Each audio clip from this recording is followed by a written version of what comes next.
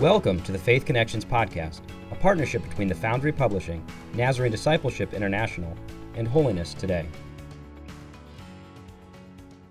Welcome to our study this week of Acts chapter 2, verses 1 through 4, verses 17 and 18, verses 38 and 39, and chapter 10, verses 44 to 48.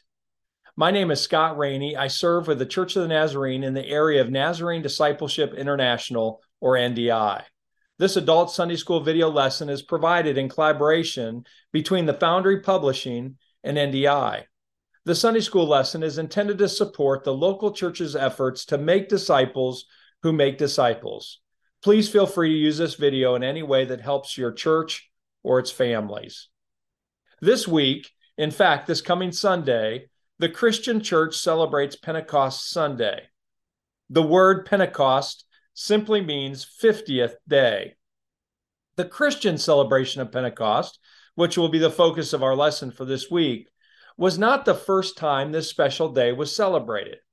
The original day of Pentecost, celebrated by Jews for many hundreds of years before Jesus' life on earth, was a day-long holiday tied to the Feast of Weeks. This Jewish day of celebration comes 50 days after the sacred celebration of Passover. Pentecost was a significant Jewish holiday which celebrated the law of God. Remember, the night before Jesus was betrayed and went to the cross, he had celebrated Passover with his disciples. At that meal, Jesus washed his disciples' feet, predicted Judas's betrayal, and instituted a new meaning for the bread and the wine that came to be known as the Last Supper.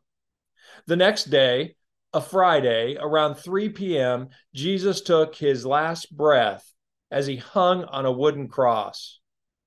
3 days later, early on Sunday morning, the greatest event in the history of the world took place.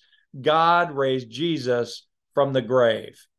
Sin, the enemy, and the grave had once and for all been defeated.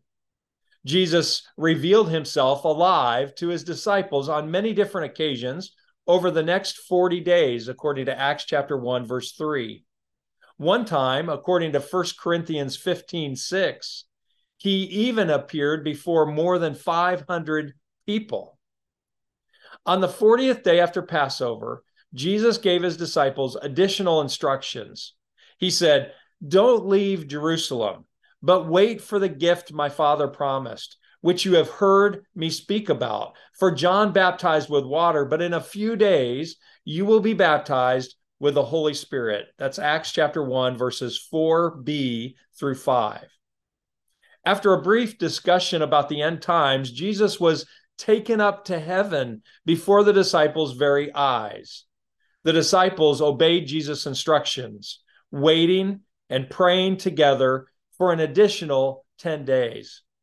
On the 50th day after Pentecost, in the midst of a Jewish celebration known as Pentecost, Jesus' promise of his presence came in power.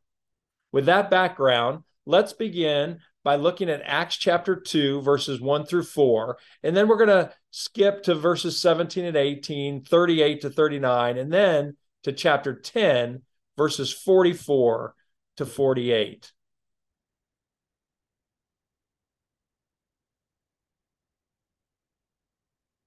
Acts chapter 2, starting in verse 1. When the day of Pentecost came, they were all together in one place. Suddenly, a sound like the blowing of a violent wind came from heaven and filled the whole house where they were sitting. They saw what seemed to be tongues of fire that separated and came to rest on each of them. All of them were filled with the Holy Spirit and began to speak in other tongues as the Spirit enabled them. Then skipping to verse 17. In the last days, God said, "I will pour out my Spirit on all people. Your sons and daughters will prophesy. Your young men will see visions. Your old men will dream dreams. Even on my servants, both men and women, I will pour out my Spirit in those days, and they will prophesy." Again, skipping to verse 38, Peter replied, "Repent and be baptized, every one of you, in the name of Jesus Christ for the forgiveness of your sins, and you will receive the gift of the Holy Spirit. The promise is for you and your children, and for all who are far off, for all whom the Lord will call. And then skipping to chapter 10, starting in verse 44. While Peter was still speaking these words, the Holy Spirit came on all who heard the message. The circumcised believers who had come with Peter were astonished that the gift of the Holy Spirit had been poured out even on Gentiles, for they heard them speaking in tongues and praising God. Then Peter said, "Surely no one can stand in the way of their being baptized with water. They have received the Holy Spirit just as we have." So he ordered that they be baptized in the name of Jesus Christ. Then they asked Peter to stay with them for a few days.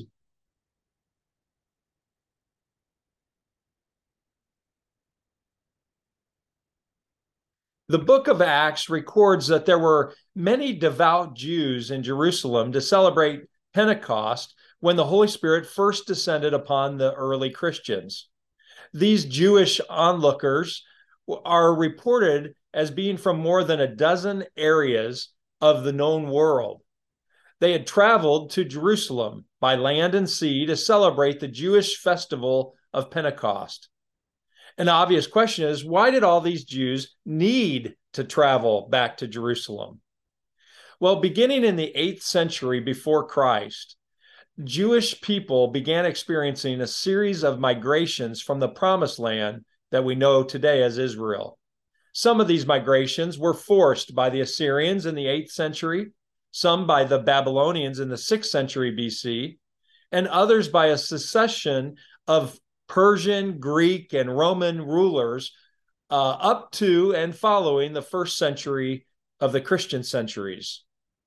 Other ancient Jews, like many people today, voluntarily decided to leave the home of their ancestry in search of new opportunities in foreign lands. This series of migrations, both voluntary and involuntary, is known as a Jewish diaspora. The word diaspora comes from a Greek word meaning dispersals or scatterings. It's believed that the number of Jews who lived outside Israel during Jesus' day was in the millions. Some scholars suggest that there were more than 1 million Jews living in Egypt during the early part of the 1st century AD. It also appears that nearly every Roman city during the Roman Empire had at least some Jewish population. The primary distinction of the ancient Jewish diaspora is that these ancient Jewish migrants maintained their traditional faith. Jews were the only monotheists, people who believed in only one deity in the entire ancient world, believing that there is only one true God and that all other so-called gods are false gods. You can imagine how these Jews really stood out in their new homelands. Jews from around the ancient world often prioritized travel back to Jerusalem for various sacred feasts and festivals, including Passover and Pentecost. The city of Jerusalem on that first Christian Pentecost would have been abuzz in Jewish visitors speaking many different languages. Luke, the author of Acts, had mentioned in Acts chapter 1, verse 13, that the disciples had entered a house and gone upstairs to the place where they were staying. There, in this upper room, they joined together constantly in prayer for what appears to have been a period of 10 days leading up to Pentecost. When the day of Pentecost came, the small group of early believers of Jesus had gathered together in one place, a house. Acts chapter 1, verse 15 mentioned that the number of people gathered was about 120. While they were gathered praying, the promised gift of the Holy Spirit came. There was a sound, there was a wind, and there was fire. Throughout the Bible, many of the divine manifestations of God involve both sight and sound. Sound is reminiscent of God's appearance at Sinai. Exodus chapter 19, verses 16 and 17 record it this way. On the morning of the third day, there was thunder and lightning, with a thick cloud over the mountain and a very loud trumpet blast. Everyone in the camp trembled. Then Moses led the people out of the camp to meet with God, and they stood at the foot of the mountain. Wind symbolized the Spirit of God. Ezekiel chapter 37, verses 9 and 10 say this. Then he said to me, prophesy to the breath or the wind. Prophesy, son of man, and say to it, this is what the sovereign Lord says. Come, breath, from the four winds, and breathe into these slain, that they may live. So I prophesied as he commanded me, and breath entered them. They came to life and stood up on their feet, a vast army. Fire often demonstrated the presence of God. Exodus chapter 3, verse 2, it says, there the angel of the Lord appeared to him in flames of fire from within the bush. Moses saw that though the bush was on fire, it did not burn up. The presence of God, however, was not just for them to see and to hear. God had come by his Spirit to make his dwelling in the hearts of all people who believe on Jesus for salvation. His indwelling presence would transform them from the inside out. Acts chapter 2, verse 4 says, they were all filled with the Holy Spirit. When the believers in Jerusalem on that first Pentecost were filled with the Spirit, verse 4 says that they began to speak in other tongues as the Spirit enabled them. What exactly this gift was has been debated through the centuries and is still debated today. What is clear is that in this case, the disciples were enabled to speak in languages that were native to the various people who had gathered to hear them in Jerusalem, according to Acts chapter 2, verses 8 through 11. Because the crowds could understand what the disciples were saying, it demonstrated that the disciples truly were filled with the Spirit. Peter was led by the Spirit to address the crowds directly. Some have suggested that as Peter preached, the other disciples fanned out into the crowd and repeated Peter's words in the languages of the people groups mentioned in Acts chapter 2, verses 9 through 11. Others note that Acts chapter 2, verse 8 says, how is it that each of us hears them in our native languages, suggesting that the miracle was as much a gift of hearing as it was a gift of speaking. However it happened, what follows is the first Spirit-inspired Christian sermon which Peter preached on the day of Pentecost. Peter's sermon starts in Acts chapter 2, verse 14, and goes through chapter 2, verse 39.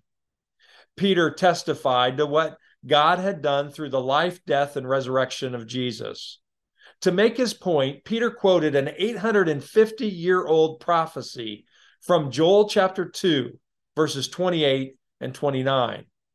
For Peter, no other passage captured as well what was happening that day. In Joel's vision of the future, Joel saw a time in the last days when God would pour out his Spirit on all people. Peter announced that these last days had now begun. The message that Peter and the other disciples were sharing was not their own. It was from God. And what they were experiencing that day was a movement of God among his people. God had spoken through the prophet Joel, and God was speaking once again through Peter and the other disciples. It's important to notice the inclusiveness of the good news at this point. Both sons and daughters, both young and old, both servants and free people would be able to prophesy because of the outpouring of the Spirit. In fact, all who believe in Jesus would be able to give Spirit-filled witness to what God has done in the life, death, and resurrection of Jesus. God's Spirit is not just for men. It is not just for the elders. It is not just for those who have much wealth. God's Spirit is for all believers. We will soon find out that this All even includes Gentiles. I pray that those who are listening to this lesson, either here on this video or through teachers in a Sunday school class, might be encouraged to know that you are included in this all. The Holy Spirit came to empower you as much as he came to empower any leader or pastor of your church. You are included. But how does one receive the Holy Spirit? For that question, let's jump to the end of Peter's sermon in Acts chapter 1, verses 38 and 39.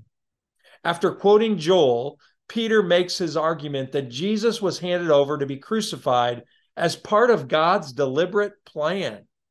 Those listening to Peter were responsible for nailing Jesus to the cross, Acts chapter 2, verse 23. The good news is that God had raised Jesus to life, verse 32. After the resurrection, God then poured out the promised Holy Spirit, Acts chapter 2, verse 33, on Jesus' followers. As Peter finished his sermon, the people were cut to the heart and asked, "What shall we do?" in verse 37.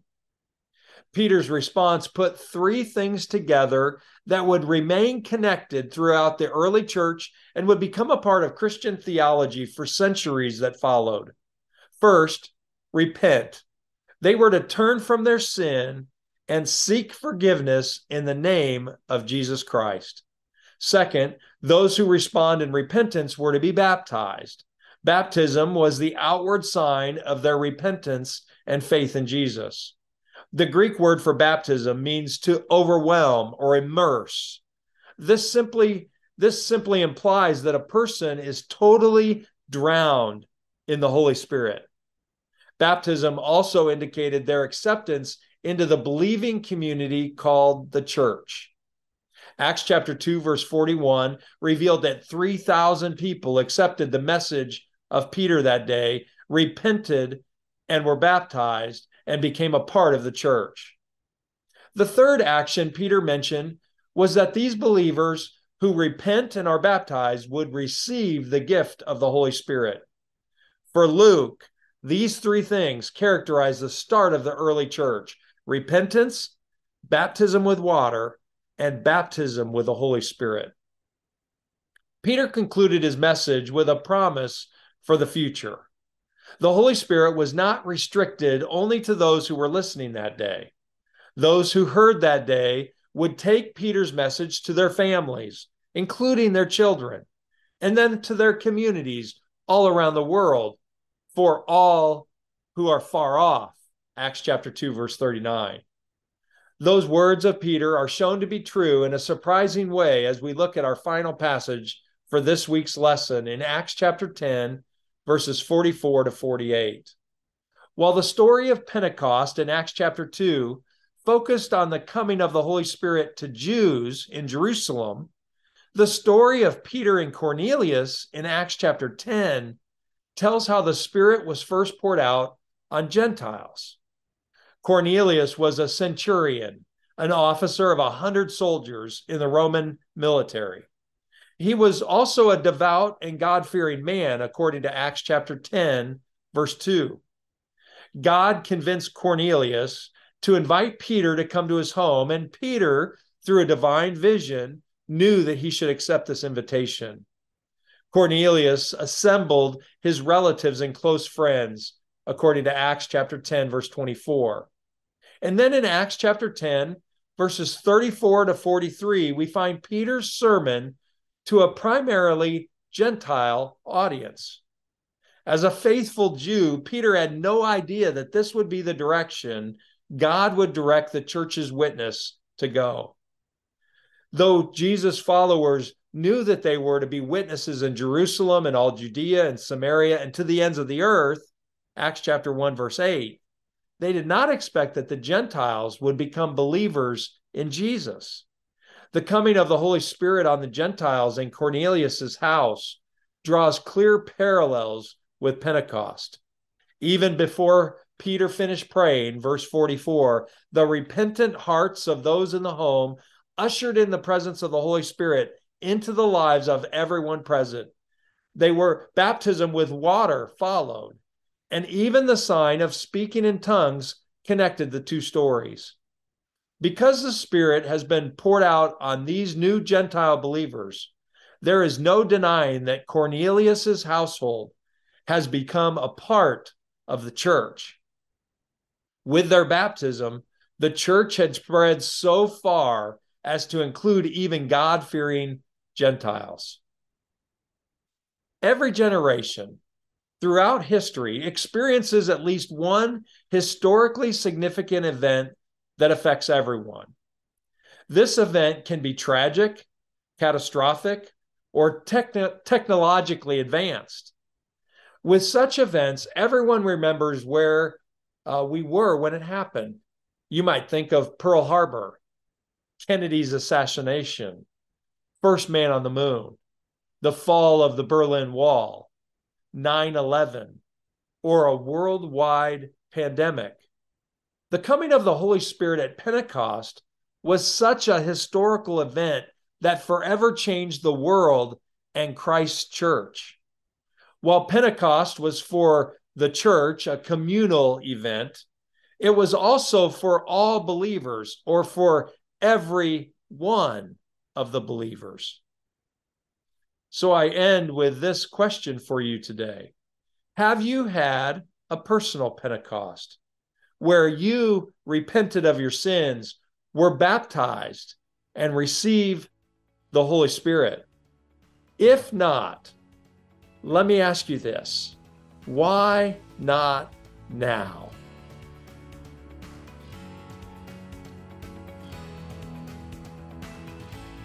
Thank you for listening to the Faith Connections podcast. If you wish to order Faith Connection materials for your local church, please visit thefoundrypublishing.com. If you've enjoyed this production and wish to hear more, visit holinesstoday.org/podcast or find us on Spotify, Apple, and Google Podcast.